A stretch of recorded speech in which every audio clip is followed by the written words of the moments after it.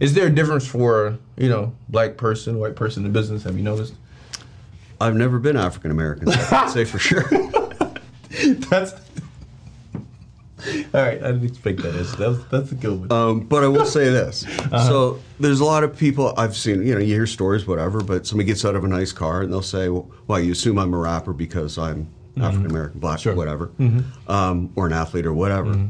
Well, people said that to you, and so you came up with a clothing line. So some people get angry, some people find a solution. Yeah. We're gonna run the play. Let's Do you know what it's like to come from nothing at all? But every day you just wanting it all. Do you know what it's like? All right, what's going on, ladies and gentlemen? This is Justin Owens. Welcome to the Run the Play Show. I'm excited because, as you guys know, in the show, we want to teach you different plays when it comes to leadership and business and communication. And I've got the honor to have one of my good friends, also a mentor of mine, my entire life that's really helped me since an early age. He owns a company called ApplicantStarter, lives here in Atlanta, Georgia. Y'all give it for my guest, Brad Park. How you feeling? Oh, great. Thanks for having me, Justin. Man, I'm glad to be here, man. This is like Cool setup. Thank you. I appreciate it. Put some time and energy and effort into it, but glad you could bless us and be on the stage. And my pleasure. I appreciate talk about some plays. The offer. Absolutely. So let's jump into it. We kind of alluded to it a little early, but I got to ask you. Obviously, I'm African American. I don't know if you noticed that, and you're on the lighter side. But is there a difference, right? As a Caucasian white person in business, African American, black, however you want to say it, is there a difference for black person, white person in business? Have you noticed? I've never been African American, so I can say for sure. That's all right. I didn't expect that. That's a good one. But I will say this. So there's a lot of people I've seen, you hear stories, whatever, but somebody gets out of a nice car and they'll say, well, you assume I'm a rapper because I'm African American, black, Sure. whatever, or an athlete or whatever. Well, people said that to you, and so you came up with a clothing line.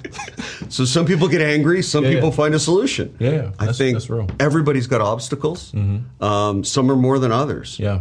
So what I always tell people, and I told my kids this too, because you got a daughter, kids, they say, it's not fair. Well, good you learn that now, because life has never been fair and will never be fair. So the fact that it isn't fair, you got to see if you can tilt it your way. And it might be harder for you than another person. Then realize that, suck it up, and get going. Yeah, that's real. Yeah, you're right, because that's definitely been kind of like, in every challenge, there's always an opportunity. Yeah. Right, and I think it's your gift is to be able to recognize it and then find a way to, capitalize on it. We were talking about hiring, right? Because you have a company that helps people with hiring and recruiting, and Absolutely. I'm sure we'll talk about that. But you've probably hired more people than most people can ever imagine. Probably. You probably fired more people, but you did it in a way that, initially I know starting out it was 100% commission. Yes. And I think to be able to build, large organizations, you had, offices all around the, country. And so like what was that process? Like, how do you build an organization, a company around somebody just being 100% commission when some people can't even build a company when they're paying people? Yeah, and you pay them $60,000 a year and they don't show up on Tuesday because they didn't feel like it. And it's in a weird place right now. This pandemic's caused this whole thing where there's, 2 jobs for every person looking for a job. So then people are going, well, how do I get people?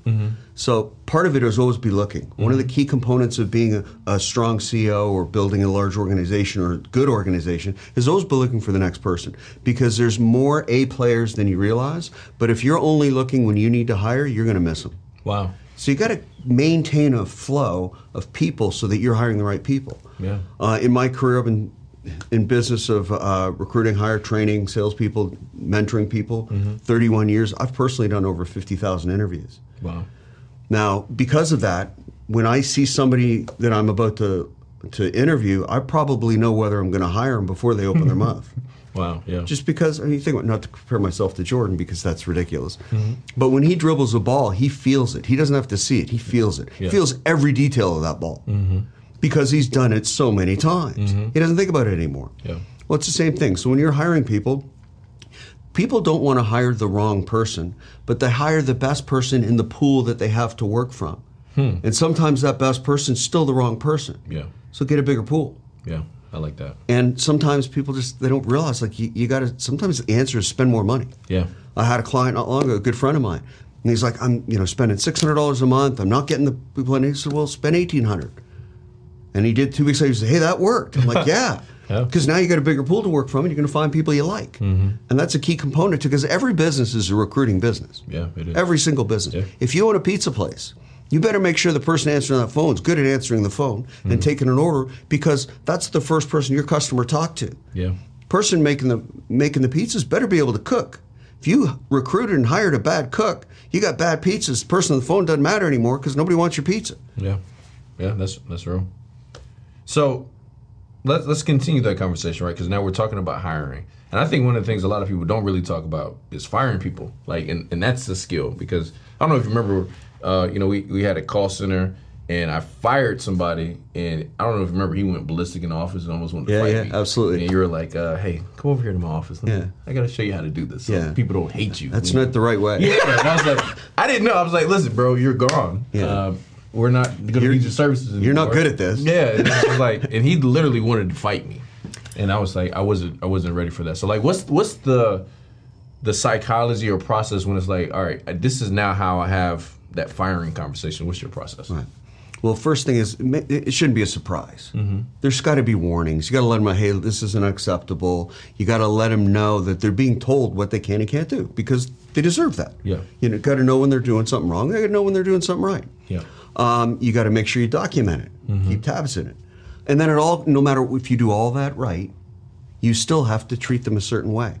Because people who do a bad job, especially if they do it bad enough, you have to actually fire them. Yeah. They're not like coming in, I quit because apparently I'm not good at this. Yeah. Something's going on. It's either permanent, temporary, or personal, or something, but something's going on. There's a reason they're doing a bad enough job that you're like, you got to go. Yeah. But how you say it and empathy really matters. So it's not telling me you did a bad job. It's like, hey, it's not working out. Yeah. It's almost like getting rid of a girl. It's not you, it's me. Yeah. Yeah. It's me. It's all me. I feel bad about that, but it's me. Yeah. So, and I always make sure I try to make them feel as good about themselves as possible. I will give you a reference. I will support you in any way I can.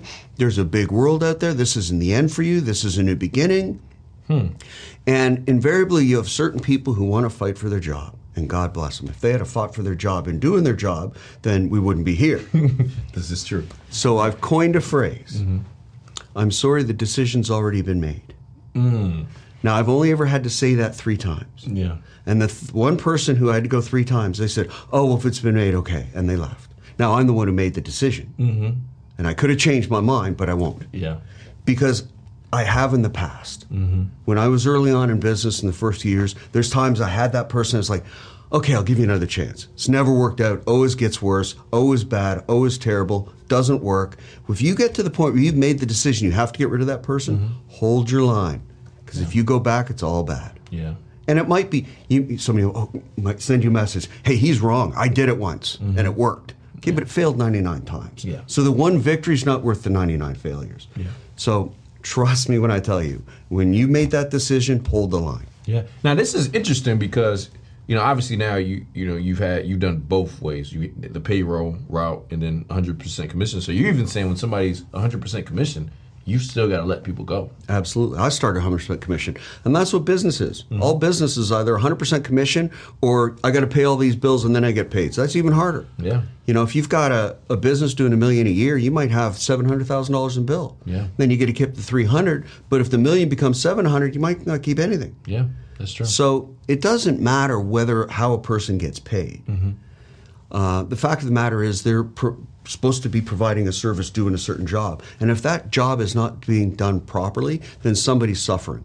Everybody else in the organization is suffering. So if there's 8 people in the company and somebody's doing customer service and they don't treat the customer properly, well, you're going to lose business, which means somebody has to go. That's not okay. Yeah. If that person's in charge of shipping, like say somebody's shipping your clothing line, if they don't ship it to the right person the right time when they're supposed to, well, they're hurting everybody in the business. And if everybody in the business gets hurt because of the one person who's not doing their job the right way, that's not fair to all the people doing it right. Right. What you have then is everybody takes a step down. Now nobody's doing that great a job. And eventually the business goes out of business and everybody's unemployed. Yeah. So typically, when you see a problem, if you address the problem, they'll either improve or self-select, or you get to a point where you have to ask them to leave. Just do it politely. Yeah, I like that. And it's also like a part of like, having those difficult or like critical conversations, which that's kind of tough sometimes too, which is it's a weird dynamic. But I remember you had me read the book Crucial Conversations, Tips for Talking When the Stakes Are High, right? Because it's like, these can be tough situations. And also what we were just talking about is like, if somebody's not even performing in that environment, they don't feel good about themselves. Like nobody likes to suck, but like, what are some things you found? Because, sometimes those are those critical, tough conversations that have to be had. Is there anything that helps you address those conversations straight on, or like, okay, this is my mindset going into those tough conversations? Because a lot of people run away from those. They avoid them like the plague because it's really difficult. It's uncomfortable. Yeah. I just put it in the middle. I said, hey, we're about to have an uncomfortable conversation. Okay. I like that. Yeah. What do they say? It's like, okay, now they're ready. Yeah. All right. And then you explain. They know. It's not like where people run into trouble is the only conversation they've ever had a person is when they're about to have a critical conversation. They've had no other discussion with them ever. Yeah. They maybe work for them and they sit there and they say hi on the way in and they never actually talk to them. So if you don't know your people, then the critical conversation is very difficult. Yeah. But if you know them, you can have a difficult conversation and it's not as bad. In some ways, it's a little worse because you actually have an emotional connection. Yeah. But if you're true to your heart and who you are and who they are, and you value them as a human, then you can have a really good conversation. Yeah. And if your intent, if your intent is to help that person, then it'll come across the right way. If your intent is to be the boss, it's probably going to come along the wrong way. Because you aren't listening to me. Yeah. And and finger pointing and down. That's always the good one. Finger pointing down. Always good. Yeah. Just stand over them. Yeah. That's great. We love that stuff. Nobody likes that. Yeah. 0 people like that. So don't do that. And really understand where the person's coming from. And you're there to help. Yeah. That's our position as people who either employ people, lead people, are in charge of people's employment life. Yeah. Your job is to help them. Yeah. I like that. So, at some point, obviously, you crossed over and you started doing extremely well financially, right? And so you go from this place of not having a lot to actually having a surplus. But then with that comes opportunities. Absolutely. Right? And it's like, every day it's like there's something to invest into, something to do. 2-part question. Well, probably 3 parts when I think about it. Best investment you ever made, worst investment you ever made, and how do you now go about deciding what you're going to take on, what you're going to invest into? Okay. Best investment I ever made was in myself. Is learning, growing, becoming better at what I do, who I am, etc.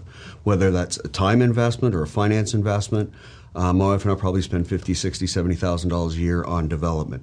Wow. Even at this point? Yeah. Well, you stop improving, you stop.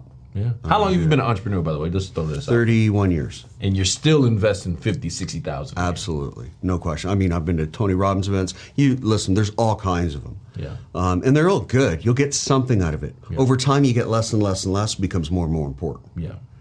But it's still important. Worst investment ever, I executive produced a movie. Okay. My wife and I talked for 15 minutes. We wrote a check for $500,000 and locked every penny. Every penny? None came back. But we hired Bill Murray. That's what the money was for, to hire Bill Murray for the movie. Yeah. So I can legitimately say I hired Bill Murray. Wow. Well, legitimately. I slid over a little bit. It was our money that did it. So I think... Was the movie good? Get Low. Yeah, it was great. Okay. It had great... Sissy Spacek was in it. I mean, it had some great characters in it. It didn't have a lot of money behind it, is all. But it was a great movie. Yeah. I loved the experience, but we didn't make any money. So from an investment perspective, not a good investment. Yeah. Okay. And then what do I do now? I'm super careful. Yeah. I move slow. And I make sure I understand the industry. Okay. So before I just thought, well, people are doing this, so I'll go do this. Right. But they understand this. I understand that. So I just do that. Yeah. And I try to focus on what I have at least in a semblance of understanding of. I also look at things differently. I never used to do macro and micro in evaluating situations. So, for example, I used to own a lot of real estate. Well, everybody makes money in real estate, right? Yeah. No. People, whatever anybody can make money doing, people can lose money doing it. And I've done that. Yeah. Well, I had a lot of real estate in 2008. Bad time to have a lot of real estate. So I learned that doesn't work for me. So I make sure I align macro and micro. So now I've been focused on recruiting for quite some time. Well, helping companies hire right now versus what do companies need right now? Well, they need help hiring. Yeah. So the micro, meaning what I'm doing, the macro, what's the country or the world need, are both aligned. Yeah. That's when things work out. That's good. That's good. We talked about firing. Any tips? Because I know you said you can almost tell now. You know, if it's somebody that's got a shot. Anything you look for initially in the conversation with somebody when you are hiring? Absolutely. First thing I do is I go out and shake their hand. Said, how are things going today? And unless they say something positive, I won't hire them. If the first thing out of their mouth is, oh, traffic was terrible, I don't hire that person. I don't care what they look like. I don't care how tall they are. I don't care if they're a perfect fit. I don't care if their resume says they came from Harvard. I don't care. Yeah. The first thing out of their mouth was complaining. That's it. That's the first thing I look for. And the rest is, how do they show up? You know, if people show up with their family for an interview, that's not going to work. Just because you just showed me, like, they bring a friend, that's not going to work. Like, they got to be able to walk in the room for an interview by themselves. Wow, I like that. How they dress matters. They don't have to be wearing the perfect suit, but they got to show they put in some effort to how they got dressed. You know, and it's wherever it depends the job. Like, if it's a construction job, they should be clean. Yeah. You know, it just, there's variables. Sure. But the first thing I ask is, I want to check their attitude. I like that. Because their attitude's going to determine what they do in the big scheme of things. Wow. Yeah, that's an intangible. I mean, it's intangible, but something you don't even think about. That first question. You got to listen for it. Yeah. And that's the thing. There's a lot of really skilled people who don't do a thing. And there's a lot of people who have no skills who figure it out. Yeah. I'd rather work with a person with very few skills who can figure it out than the person who's skilled and comes to me all the time and goes, yeah, I don't do that, or I don't know how to do that. Right. I don't want to hear I don't know how to do that, and I don't want to hear it's not my job. Yeah. I want to hear I don't know how to do it yet. Yeah, we'll figure it out. Exactly. Yeah. That's one of the rules they have in the Navy. If you bring a problem to a superior officer, you also have to have a recommendation for a solution. It can be wrong, but you got to take a shot. Yeah, I love that. That's pretty solid. Favorite comedian of all time? Dude, that's hard. Super hard. So I was checking into a hotel, Days Inn. So it was a long time ago. I don't really love the Days Inn. No disrespect to Days Inn. But I'm checking in a hotel, and Chris Rock was playing in the lobby. I'd never heard of Chris Rock before. Yeah. And it was his original one, Bring the Pain. Yeah. So I'm listening half it out of my ear. And I'm like, what is this guy's? This is funny. Yeah. So I run up to the room, and this is pre-streaming and all this other stuff. So I caught the end of it, which was great. So when I get home, I go buy the DVD. For those of you who don't know what DVD is, it's a little disc that you put in and watch a show. Yeah. You could pause it. It was pretty cool. And I wore that DVD out. And I watched it so many times that I couldn't watch it anymore. So I invite people over to watch it with me. Yeah. Because then they're laughing for the first time, and I get to laugh with them again. Yeah. So he's the one I've seen the most. Okay. But before him, it would have been Eddie Murphy. Okay. Yeah, because, well, Delirious was just ridiculous. Yeah, nobody could do that. Yeah. No. Yeah. He was a beast at it. He was nobody could do that. Yeah. It was just new, and that's why it's had such a career and everything else. But so those are two that step out the most. Yeah. I like Kevin Hart. He's definitely my favorite. And then probably within the last 2 years, Dave Chappelle has really grown on me. So I've seen Dave Chappelle live, and it's funny. I was working out at the Four Seasons in Atlanta, and he was there, and it was pre Dave Chappelle took a step back, and it was pre Dave Chappelle worked out, and so he was working out, but it was like working up and out. He was walking around with 4 liters of water and going from thing to thing and not really doing anything. And then we went to a show that night, and it wasn't that good. He didn't say things that were funny. He said, well, isn't that interesting? This is interesting. It's not funny, but it's interesting. I was like, well, I came here for funny. Yeah. So I didn't love the show, but I liked Dave Chappelle. His show was great. Yeah. And then I watched him when the Netflix, where he did that special, and all these people were mad at him, and they're cutting him and quitting him and all that stuff. So I'm like, sat down and said, well, I want to see what this is about. That's the best Chappelle show I ever seen. Yeah. He has really come back, and he's always been funny. He's been good at writing, acting, etc. And he comes at things from a very unique angle. He's got a great storytelling ability. Yeah, so good. But that show was as good as I've ever seen him, and I think he left to evolve as a person. Yeah. So even though think about how successful he was, very successful. Yeah. And then he left and he came back better. Yeah, he did. And I think that's because he had to go get right with him. Yeah. That's my guess. I can't put words in his mouth, but I think that's what it was. Yeah. Because he didn't feel good about who he was. Yeah. And he came in, now he looks great, and he's doing better than ever, and people quit him, and he didn't care. Yeah. So that's good. I think that's the way you should be. Yeah. I have a question, right? Like leadership question is, so as you're building a team, you've got to care about people and you've got to build those relationships with them. I think that's one of the things that's really important. People know that you care, obviously, then they care about you and everything you got going on a lot more. Is there a fine line between like, all right, I do want to get to know you, I do want to build a relationship, but like, I don't know, like sometimes maybe you get too close and then there's a loss of respect or, you know, I don't know. What's your philosophy on like, okay, we're working together, let's build a relationship, but like how far do you take it? How far do you not take it? What's your thoughts? Depends what kind of relationship. True. So if I'm working with somebody, I'm trying to mentor them, guide them, and help them in business, then we can have a personal relationship too. But you can't have a relationship that isn't upfront, isn't real, and is hypocritical. Yeah. So you and I can't talk together about how we operate, how to do things ethically, and so on and so forth, and then I take you out and we rob a bank. Right. Then that's not going to work. Or you talk about, you know, being in the right mindset, getting your life together, and then I go get high. Yeah. Like there's certain things there has to be synergy. Yeah. So what you say has to be backed by what you do. There's a saying, I don't think I came up with it, but I use it a lot. Your actions speak so loudly I can't hear what you're saying. I like that. Yeah.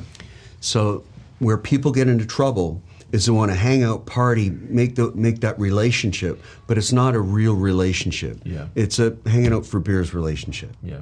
And I don't mind going out with somebody for some drinks or something, but the core of it has to be more than that. Sure. Yeah. Because you can always be thinking like you're building a relationship, but inside they may be losing respect for you. Like this guy's, he's out of here. And I've seen that people they get drunk or they do too much, and I'm like, or they start drinking or smoking or something, and they get into it with somebody. I'm like, bro, you've done the opposite of what you were trying to build up. Doing shots or who knows, whatever. You're not walking the walk. Yeah. You're not doing what you say you're going to do and needs to happen. Yeah. And people pick up on that. Now, stupid people don't, and that's the problem. They'll stick around forever. Yeah. But smart people pick up on that, and you're like, this is not the right move for me. Yeah. And they got to feel comfortable. And they should feel comfortable. Sure. And they should all come together as a complete package. So it's not like there has to be a separation of church and state or anything like that. I have people I work with to my home. I go to people's homes. Like, I think that's the way it needs to be. It's a real relationship. It should be, yeah. But it's mutual respect. Yeah. And that's the way it needs to work. And it's just treating people properly. Yeah. You told me this. You was like, Justin, and obviously it didn't necessarily apply to me, but it did, right? I still hold on to it, and I teach it to people now. But you said, don't stick your pen in company ink, right? And it's like, you know, like if you have a company or whatever, you probably shouldn't get intimate or somebody like with somebody that works for you or something. Like, where did that philosophy come from? You've seen it go wrong, right? What's? It mostly goes wrong. Yeah. Almost always goes wrong. And because somebody evolves, somebody doesn't, somebody's feelings are hurt, somebody takes the money or whatever. Yeah. And it happens. Yeah, it does, yeah. You know, and my wife and I worked together for years. Yeah. But we were in kind of different groups, so it wasn't closely. But it still created friction for us. Now, we're the anomaly. We both excelled. I know one other couple who did the same thing. Every other couple I've seen has imploded. Wow. Like, what do you feel like? I mean, I hate to say what's the secret, right? But like, what have you seen something that helps that to work? Well, I'm only two of us, so I just think it's an anomaly. The reality is this, and I say this to people all the time, because they're like, I'm going to go open up a company, my wife's going to be my partner, or she's going to do this, and I'm going to do this. I'm like, well, if you love her, I love my wife, but do you want to be side by side 24/7? Yeah. And also from a simply pragmatic point of view, if you're opening a new company per se, and you're running it, don't you want a separate income that's not affected by that to help hedge your bets? Because you might have a dip. Well, she might have revenue that helps you survive the dip and then you thrive later. Or vice versa. If she's opening the company, maybe you need to be over there. Wow, that's good. Yeah, you got to focus, but if you're new and you're just getting started, you want that revenue protected. Yeah. Because new revenue is new revenue. When you're a startup, you have to consider every expense and honor every bit of revenue. Yeah. And do the best you can to do both. Yeah. That's actually There's really people good. who make it work, but it's just rare. And it does happen, but it's rare. And it depends the kind of business. It's high stress, high level. And if the significant other who's with the person who's opening the company or running the company, they got to be able to handle somebody being in charge. Yeah. And that can't be both. Yeah. Not at the same time. It just doesn't work that way. Yeah. Because I know we do have like people that watch, they're in business together with their spouse or, but how do you cut it off, right? Like, how do I say, if we have a problem at the office, we have a problem at work, now we're home. Is there a conversation you say, okay, we leaving this at the house, or like, what do you? Well, you don't want to have the conversation while it's hot. Okay. Yeah. So that's the type of thing. So my wife and I, here's a discussion we had. We were working together. And I was in a leadership role. She was in a leadership role, not quite as high, but still both pretty high. And she would come to me with a thing. So as in business, when she came to me with a problem, she wanted a solution. Yeah. As her husband, which came to me with problems, she wanted me to shut up and listen. So when we were not in the middle of something, we sat down and had a discussion. So look, when you have a problem, we want us to discuss it. You got to tell me if you want your husband or the person in business. And then I'll operate accordingly. So after that, I'd say, look, I want my husband. I said, all right. I just shut up and I'd listen. Yeah. And then if she wanted a solution, we'd talk about it and come up with a good solution. But we had to come up with an agreement, not while it was happening. That's good. Because that's not the time to come up with an agreement. Yeah. I like that. Yeah. Relationships in business, how important are they to you? Imperative. Yeah. I believe, so in our previous businesses that we've been in, they always said, this is a people helping people business. Yeah. It's the dumbest thing I ever heard. Yeah. All business is people helping people. Yeah. If somebody you're doing business with doesn't have any intent on helping you, why would you do business with them? Yeah. I don't care what it is. Yeah. Like, I don't expect people to ask us to recruit for them unless they believe we will do what we can to help their business. Yeah. Otherwise, it doesn't make any sense. If you own a pizza shop, you better know the guy who delivers the boxes. Yeah. Because when it's Super Bowl Sunday and you have no boxes, you ain't selling any pizzas. What you can do, walk around with your hands? You're done. Yeah. So you got to make sure you know your drivers, because if they don't show up, you also have a bad day. Like, all these things that occur happen because relationships exist because people work for each other. Yeah. There's 3 levels of dependence in the world that most people never get to level 3. Some people never get to level 2. The first level, everybody gets. Dependence. Yeah. We've all been there, 100%. No human can go by that because you are birthed, you can't even eat. Yeah. You need help. Yeah. We all strive for independence. Get away from your parents. Live on your own. Pay your own rent. Pay your own way. Get away. Don't move home. Yep. Right? And I fought for independence. But success lives in interdependence. When 2, 3, or 4 people, success is dependent upon each other, then you can really accomplish something because you can multiply your efforts. Yeah. If it's just you, you can't excel. When you've got a group of people working together, you can do anything. I like that. That's really good because it's like I was talking to somebody recently, and they were talking about they wanted to go in partnership with someone because they wanted. It was like, oh, everybody they can do a little bit, and I can do a little bit. I was like, my thoughts is like, look, you need to get a lot of people together, a couple people together, and everybody's going 100%, and everybody's going hard. And it's kind of like what you're saying is because now it's like it becomes this thing where it has to work, and everybody's mindset, energy, and effort is on making that thing work. Absolutely. Otherwise, it doesn't work because some people, get into business and entrepreneurship with the wrong mentality. Which brings me to my next question. I have a lot of people that are like, I want to be an entrepreneur, but I don't like sales. What do you say to that person? Good luck. The reality is in business, if you run a business, you're selling. Yeah. And some level. Now, it doesn't mean you're necessarily knocking on doors or cold calling or whatever, but you're doing business development, you're creating new partnerships. You have to sit down with people and sell that you are a worthy partner on some level. So you got to be able to sell yourself. And also, you can't build a team unless they believe in you too. But that's all sales is people believing in you. Yeah. Now, here's the reason people say they don't like sales. They don't like being told no. And their version of a person doing sales is a person who's convincing somebody or shady about what they're doing. That's truly a horrible salesperson. Yeah. There's an old saying. They're so good at sales they could sell ice to an Eskimo. Yeah. That's a horrible salesperson. I love firing those people. I still do it politely, but I love firing those people because they're no good. They're a bad human. Yeah.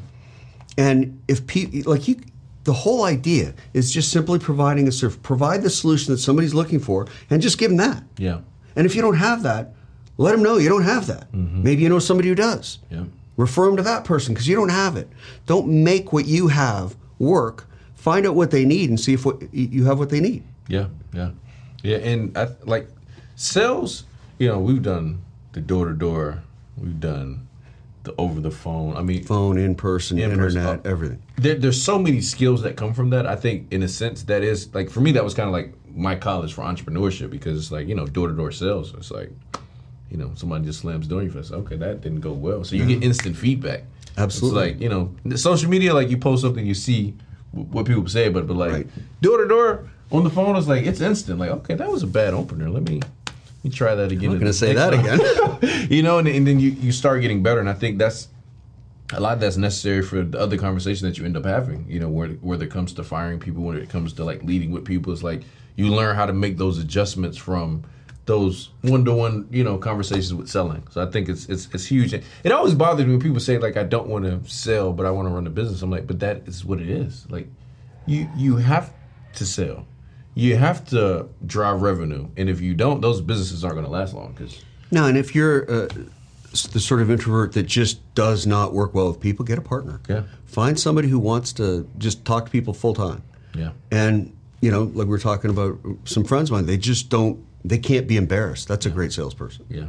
Because they can still have ethics and morality and all that stuff, but they just don't get embarrassed. Yeah. So have them go. Yeah. I like that. And I think you do like sales, especially when you start getting the results of sales. Everybody likes results. That's like saying, I don't like working out, but you have a six-pack and you look great. Well, clearly you've figured out that you do like working out. No. You don't like working out, you like the results. Yeah. So what you do is fall in love with the results, and if you want to be successful, decide you need to be successful. Because if you want something, you may or may not get it. But if you need something, you'll find a way to get it because you have to have it. You need it. If you want to buy a new computer and it's $1,400, you may or may not come up with $1,400 over the next 12 weeks. Yeah. But if you need to pay rent and you're $700 short and you got 3 days, you find a way to get $700 because you need it. Fast, yeah. And there's a difference. You act differently. You operate differently. I have on my mirror right now, I have the word need and it's circled. I like that. And I do that because I have to remind myself I still have to need. Or I can go back to want and chill. Right. But then I'm not going to create anything new. Yeah. And I want to create new because I got kids staring at me, but also that's what's fun. Yeah. Creating something that didn't exist a year ago, 5 years ago, 6 months ago. Yeah. It inspires the soul. It's like having that hunger, that drive to still be willing to go hunt. You got to stoke your own fire. Yeah. Mm-hmm. How do you do that when you, because at this point you've done extremely well. You and your wife have built great businesses, but like, there was a boxer, he told me one time, he said, Justin, it's something called a $250,000 a year curse. He said, here's what happens. When you make $250,000, there's almost nothing you can't buy. He's like, for the most part, you can do, you can go on a trip, you can do the stuff you want to do. And he said, what you have to do is when he said, when the refrigerator is full, you have to ground like it's empty, right? Otherwise, you can end up going back to what it is that you came from. Like, now that you've been doing it for multiple decades, what drives you at this point? Like, what it's like, all right, let's be hungry again, but you're not.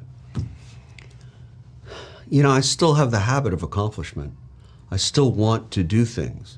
Yeah. And, I've been fortunate. I won't say I'm lucky because I worked hard to get it, so I just say fortunate. Yeah. But, I'm getting up to get at it, and I've done well. Yeah. But like some of these Musk guys and stuff, these guys were $100+ billion, 200, whatever. Yeah. They're doing it too, so who am I to stop? Yeah.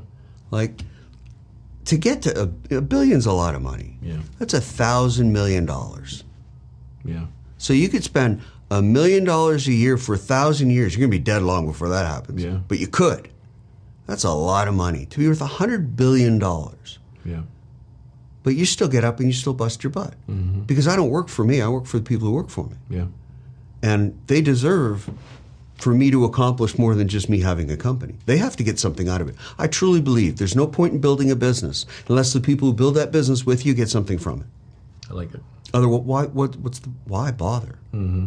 And I think most people who run companies think that way too. Yeah. I want to believe that should, anyway. yeah.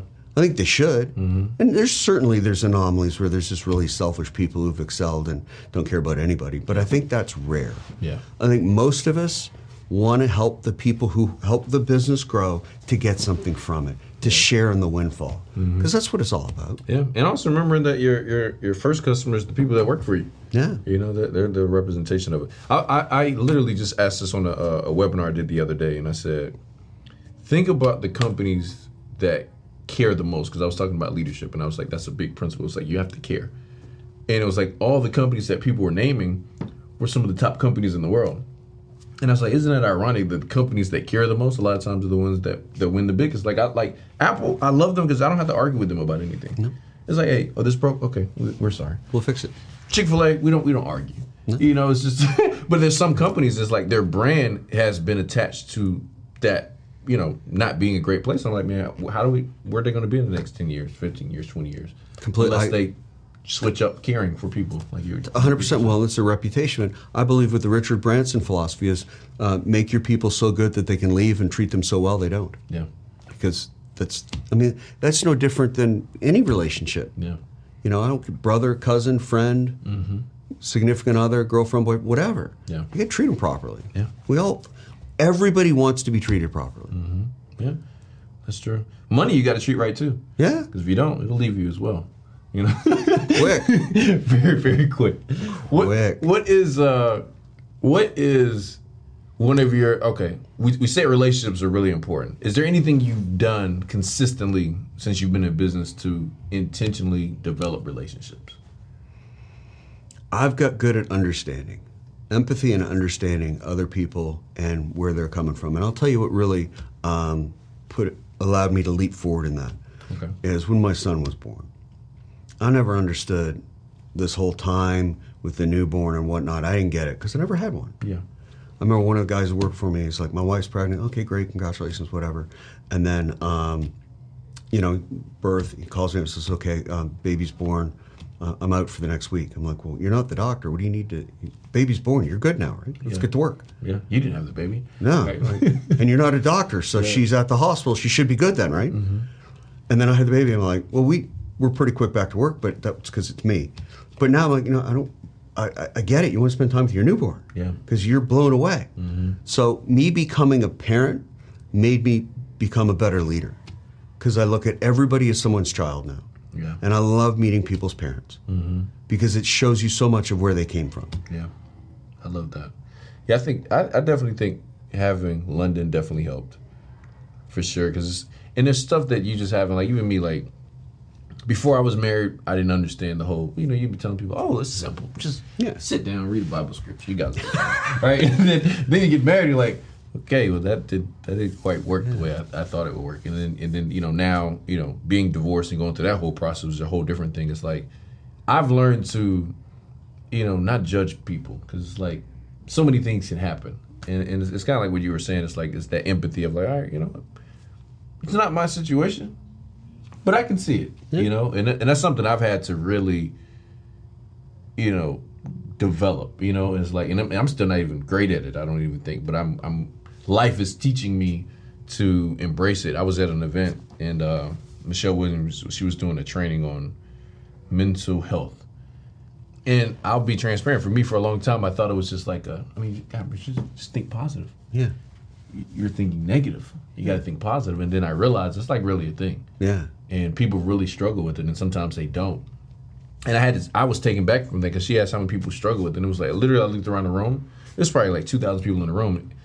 I promise you, at least 1,600 people had their hands up. So it's funny you say that because I was talking to my wife about this, and my wife excels in how she is and what she does in everything else. We were talking about something, just some experience. I was like, well, everybody knows how to do that. She looked at me, she goes, no, they don't. You don't realize what you're talking about. And I forget what it was specifically. It's probably something around recruiting where it's like, no, they don't. Like, some people don't know how to write an ad for a job board or don't know how to do a proper interview or whatever, simple things. Yeah. It's simple because I've done it 50,000 times. Yeah. But if you've never done it, or if you've done it twice, or you've done it 10 times and it did bad every time, or you're afraid to do it at all, so you've never done it, then people aren't good at it. And you're so focused and energized and good at who you are and able to shove yourself from here to here that you don't realize other people can't. But it's interesting how life is such your teacher, like all of us, that you've learned that, but you learn by watching it. Yeah. So this is one of the key components to all things in life, learning by watching. Nobody sat you down and explained it to you. You noticed. Some people look in the room and go, oh, there's 1,600 idiots in this room. They just can't go negative to positive. Right. Morons. Yeah. I'm going to go hang out with that 400. Yeah. They're my people. Yeah. But instead you realize, wait a second, a lot of people don't get this. That's a real thing. Yeah. So that's you realizing things. Some people never realize those things. Yeah. And they never learn by watching. Instead, somebody has to sit them down and shove it down their throat and they still don't get it. Yeah. I always tell people that a lot of times success is caught and not taught. Right? You got to pay attention to it because a lot of times people think it's like, oh, I could just sit in the classroom and learn, like you said, empathy. And it's like something I'm still working on. Yeah. But it's like I'm realizing, because sometimes people are just like, you don't understand. But I'm like, I do understand. I really do. Yeah. But they're like, no, you don't get it. So when you say empathy, is like, what is that and how did you work on it? Empathy is understanding other people's pain, struggle, and pain and struggle. Yeah. There is nothing more powerful than struggling and going through pain in life. And I grew up in a emotionally battered home. I didn't know that because it's the only house I ever grew up in. So you don't know. Yeah. You don't realize, wow, this is a show. You just think this is the home life. Yeah. Like I literally used to say to people, they're like, oh, I'm going home for the weekend and spend it with my family. I'm like, I'm sorry. It's like a punishment. Yeah. It's terrible. The whole weekend? Sorry. Yeah. And I thought that was normal. I thought everyone wanted to get away from their family. It wasn't until I got out in the world and got around and moved and traveled and lived, and I'm like, wait a second. That's not right. You don't treat people that way. You know, we've all been told that your network equals your net worth. And in all my years in entrepreneurship, I've never seen anybody really teach it. You know, a lot of times people look at me and they'll look at my circle of friends, they look at my circle of mentors, they look at the people that I'm around. They're like, man, how did you go about building that network? Well, ladies and gentlemen, it's a skill set that has to be developed. And I literally put something together to teach you how to be able to make the climb as an entrepreneur, as a leader, or someone that's just trying to grow in their influence. Somebody that wants to grow their community, their leadership, their income, their mindset, or their brand. Check the link in the description so you can get access to that course and start learning the skills necessary today. How do I attract the people, grab the influence, and grow my brand, scale my personality so I can get the results that I want? All of that's there. Click the link in the description for more details and get access to it today. I really like that. Every entrepreneur, I feel like, has a season of greatness, and then you're going to have like seasons that aren't so great, you know. A little tougher. What was like your toughest season? Because a lot of times people talk about success all the time, but like nobody talks about like the season that was tough and how they got through it. What was that for you, if you don't mind sharing it? No, not at all. Yeah. Because you're right. Everyone always talks about, oh, it was great. And yeah. It's like people talking about their career in high school football. Like, oh, you didn't talk about it all the time. You dropped the ball. Yeah, absolutely. So years ago, so I was running an organization. We were probably doing $2-3 million a year coupon sales. Buy one, get one free offers. We sold them door to door, and everybody was straight commission. So I was recruiting people to sell straight commission in Atlanta, and the Olympics were coming to Atlanta in '96. Well, people were excited about the Olympics in '96, and I already done well. I was the #1 office in North America out of about 100, 110. Yeah. I got down to Atlanta. And within 7 months, we were the #1 office in North America again. So, you know, start right back where we were going. Open up a couple locations. We were starting to expand. Then I started noticing, as I'm interviewing people, everybody said, well, so what, oh, you're from out of there? Where'd you move from? Wherever. Why'd you move? The Olympics. Like, you know, it's not for 18 months, right? Yeah. But people were so, I don't know why, the Atlanta Olympics, people were so excited to be here for it that they just started coming in from everywhere. And they immediately got jobs. Yeah. My buddy PJ's brother got a job at the Olympics, and he moved here to work for the Olympics for 3 weeks. That's it. So unemployment went down to below 2%. I would be interviewing people and like nobody I could hire. And by the way, their options were to go work for the Olympics because the Olympics still need more people. So I'm recruiting against the Olympics. Yeah. So I went from being the top to 60th and breaking even, and it was terrible, and I couldn't afford to go home at Christmas time. So it was Christmas going into 96. I was probably 30th or 40th out of 100.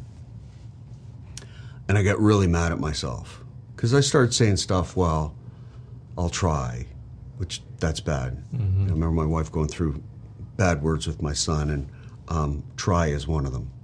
That's not, can't is another bad word. It's a 4-letter word. Yeah.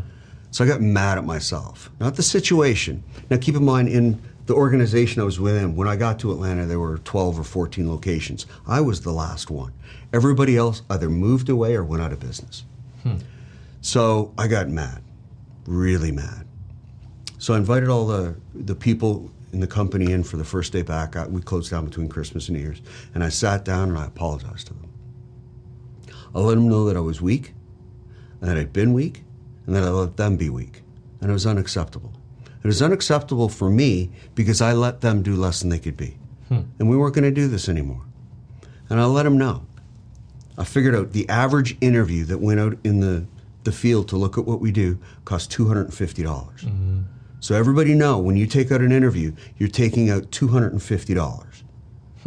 So if you can hire them, please hire them. Yeah. Because you just spent $250 otherwise. Yeah. And they weren't generating $250 a day for me. Yeah. So we changed our attitude. I got my head back where it needed to be. By the end of January, out of that 110, we were in the top 10. By the Olympics showed up, we opened up an office. Wow. 8 weeks after the Olympics, we had 45 people selling. And we were the number one office in North America. And we were the number one office every month until the last month I ran an office, except for 3. And that was years. Yeah. We dominated. Because what I learned during that downtime, by being kicked so hard, especially after I'd done so well, rookie manager of the year, you're nobody. What happened? That's not fun. Because I was somebody before, but now I'm nobody. Nobody's listening to me. I'm not being invited to speak. I'm not getting a phone call from a soul. Yeah. I'm just not important anymore.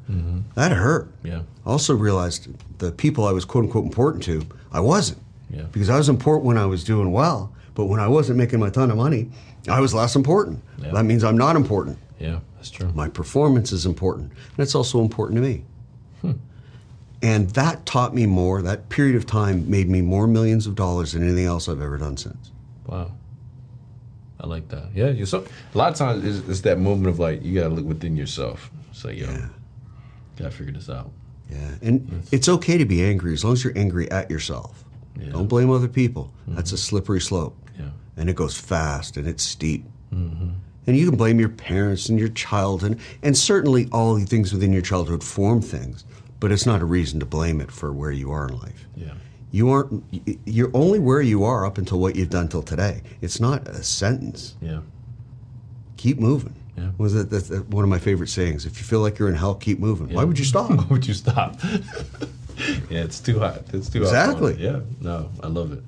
One of my last questions I'll ask you, because, again, it's because you just talked about it, the wins, the lessons in business. How is there any philosophy with money as you're getting it? Like, you know what? Because I know for me, first time I started making some money, I went out and bought all the stuff I could never afford, Like, I had to have the rims, and I needed to have everything that everybody said no to, or I had to go put on layaway and stuff like that. And then, you start making money, you think it's going to last forever, and then you realize it doesn't. And it's like, okay, wait a minute. Things have changed, and you go through this little, like roller coaster almost sometimes financially until you kind of develop some skills. Anything you've learned, it didn't have like to be an exact science, but when it comes to like money management and cash flow as you're building businesses. Yeah, and honestly, I did the same thing too. Sports cars and all kinds of stuff. Yeah. It's amazing when you have kids how some of that changes around because, like, wait a second, I have to at least get this child set up so they have a shot. Yeah. So I got to calm down. But I mean, I've looked at a lot of things financially. I have spend no money January, so I try to spend as little as money, no extras in January at all. I like that. Because that resets me financially for the year. Yeah. Steve Harvey actually did a thing. I don't know if you ever watched any of his reels or anything. Some of them, yeah. Really good. But he said in a married couple, you should have 4 accounts. And I think I'd go 5. But it's like one's for all the bills, one each that you can just spend, do whatever you want, and one's for savings. But I would go one further. I would do one is for acquiring opportunity money, and then one's for savings. So once money goes into savings, it never comes out. It stays there forever. Opportunity money only goes to opportunities. So if it's an opportunity, investment, something, that goes for opportunities. And then play around money, and then pay the bill money. Pay the bill money, that's the first one. Everything else is overflow, right? Yeah, it is. But that's where you got to start. And I've learned this philosophically now. We live a relatively calm lifestyle for our income. For sure. So we get a lot of overflow. So I don't have to dictate it every detail all the way down the line. But we make sure we stay well within our means. Yeah. When we do things to our house, we don't bring in a new loan, we pay for it. Yeah. Because that way we're not increasing debt, which is, home debt's the best debt, but it's still debt. Yeah. So you don't want to increase it. One of the things I've seen people do over the years, and it breaks my heart when they use basically the equity in their house like a credit card machine. Yeah. That's just bad. Yeah. Now, we stopped paying off our house. We were on track. Like, we set up a plan to pay it off within 10 years. And then we refied, and we're paying like 2.8%. Yeah. Like, well, wait a second. I can throw that in the market and make 6 times that. Stop paying off the house. Yeah. Put it over there. Because you got to make adjustments. But you got to look at it and do what makes sense. Yeah.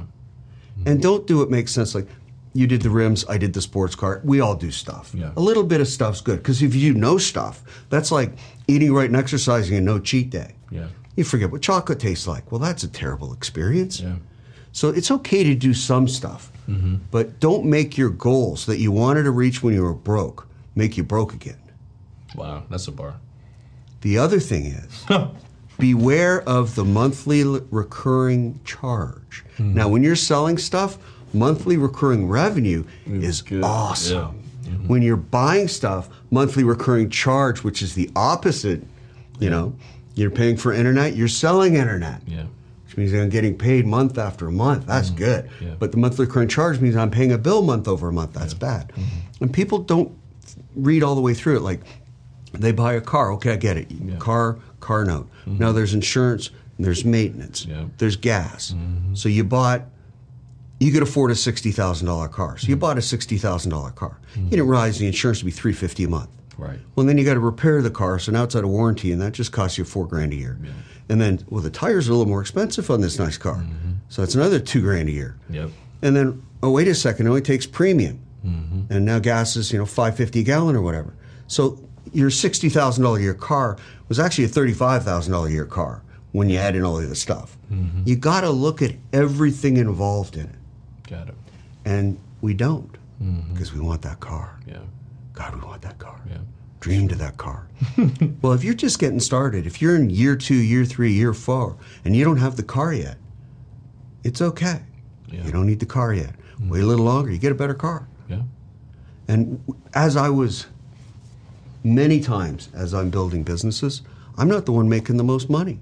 My people are. Yeah. Because sometimes that's the right move. Yeah.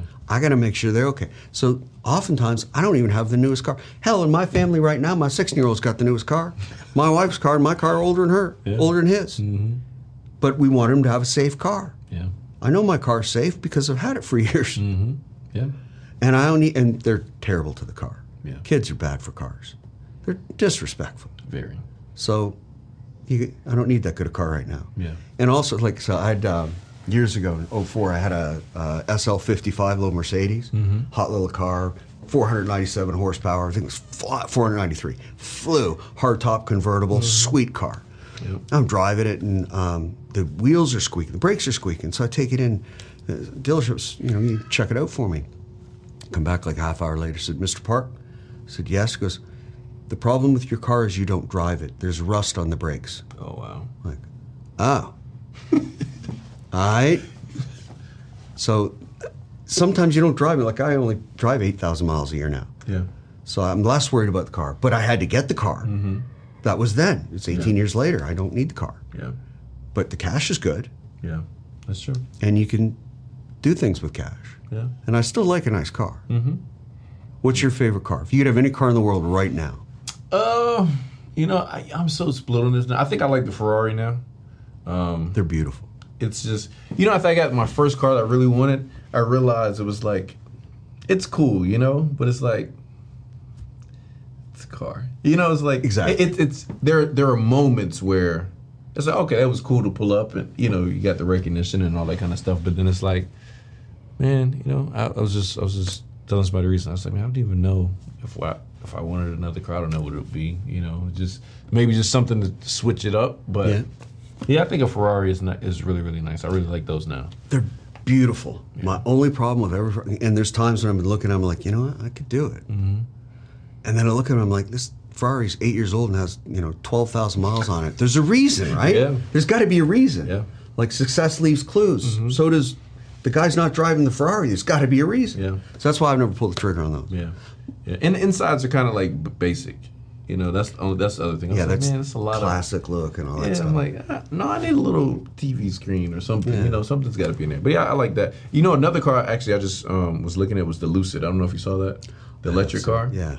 So I put myself on the waiting list. I don't know if I'm gonna get it or not when it comes, but I am thinking about an electric truck. Yeah. Just because, especially they're talking about the range being 400 or 500 miles. I had a Tesla for 3 years, and the range was 260, which wasn't bad. That was enough. Yeah. But if they had a 400 or 500 mile range, I'd never be low. Yeah, I like that. Yeah, I like trunk space. Yeah, I love it. I miss trucks and trunk space. I like it. Where there's a lot of people here obviously gonna be listening, find you, and there's a lot of great stuff that you put out. Where can people find you? Where can they find out about your business, exactly everything you guys do? Well, we're on Facebook, and probably Instagram.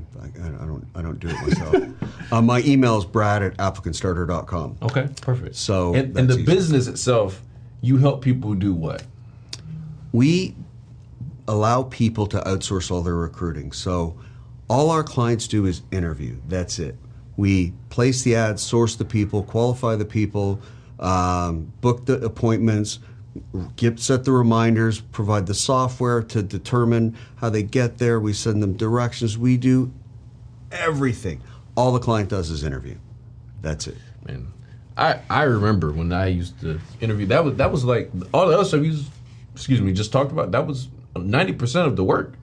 It's a lot of work. It's a lot of work. But when you focus on it and that's all you do, then and all they do is interview, we do all that for them because our people are really good at it. Yeah. This is all they do.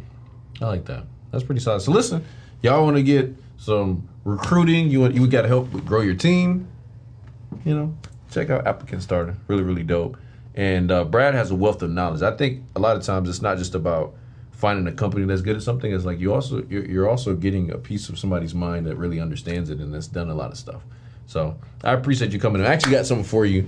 We can no way. Grab. It's not anything crazy, but anytime somebody comes on the show, crazy's fine. I like crazy.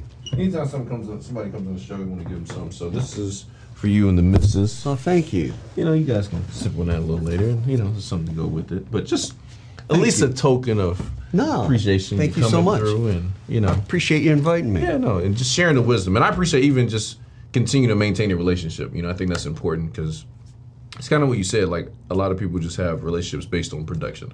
I call it commission ships. It's like exactly. We're cool. My buddy Cameron, he actually said man, some people are only cool if you're making them commission and you're making them money. I'm like, man, that's a sad life. If I'm only cool with you because. People should grow and they should, continue to develop. And if you're only going to be with somebody as long as they make you money, you're not going to have a lot of relationships. So not real ones. Yeah. And it's a sad life. Yeah. To your point. Like, it's just, it means you're going into every new relationship knowing it's temporary. Yeah. Or the person you're developing a relationship, they figure out it's temporary because you got no buddies. I always look at that. I'm always cautious of people. When you start talking to them, that they don't have anybody that is around them for years. I'm like, that's always like a red flag for me because I'm like, nobody? Nobody likes you from a decade ago. Yeah, you don't know anybody from history, yeah. No, I agree. And I get worried about that. And also, I feel bad for people who everybody in their life is on the payroll. You know, I took the family to see Elvis Presley movie. And the poor guy only made it 42. He's still the #1 recording artist in history for a single singer. Wow. He's still #1. He's been dead for 35, 40 years. I didn't even know that. I did not. I watched the movie. Yeah. But everybody in his life was on the payroll. Like, he would tell his father to go do what you do and all that kind of stuff. And Michael Jackson, same thing. Everybody was on the payroll. So, you know, you start having pet monkeys and Disneyland in your backyard and doing all this crazy stuff. Well, if we did that, we have people in our lives who would call us up going, what are you doing? Right. Chill out. You're being a bit of a fool. Yeah. And that's important. It's important to me. I think it's important to all of us because you need people in your life who are real to call you out. And you can't have that if you aren't a real human. Yeah. You got to be real to your tribe. Yeah, I agree. Yeah, that's big. I appreciate you, Brad. My pleasure. Yes, enjoyed it. You know, I always learn from you. So we got a couple bars in here, so we'll put it on the gram here soon. So I appreciate you. I appreciate you. All right, listen, guys, we're here to run the play show. We'll give you guys top plays, leadership, business, relationships, all the stuff, plus a little fun. But y'all just got some plays today. Now go run it. What's going on? Listen, make sure you guys go to runtheplaystore.com. Get your official Run the Play gear. We talk about shirts, socks, jackets for everybody that's run the play all across the world. We're gonna run the play. Let's go. Do you know what it's like to come from nothing at all, but every day you just wanting it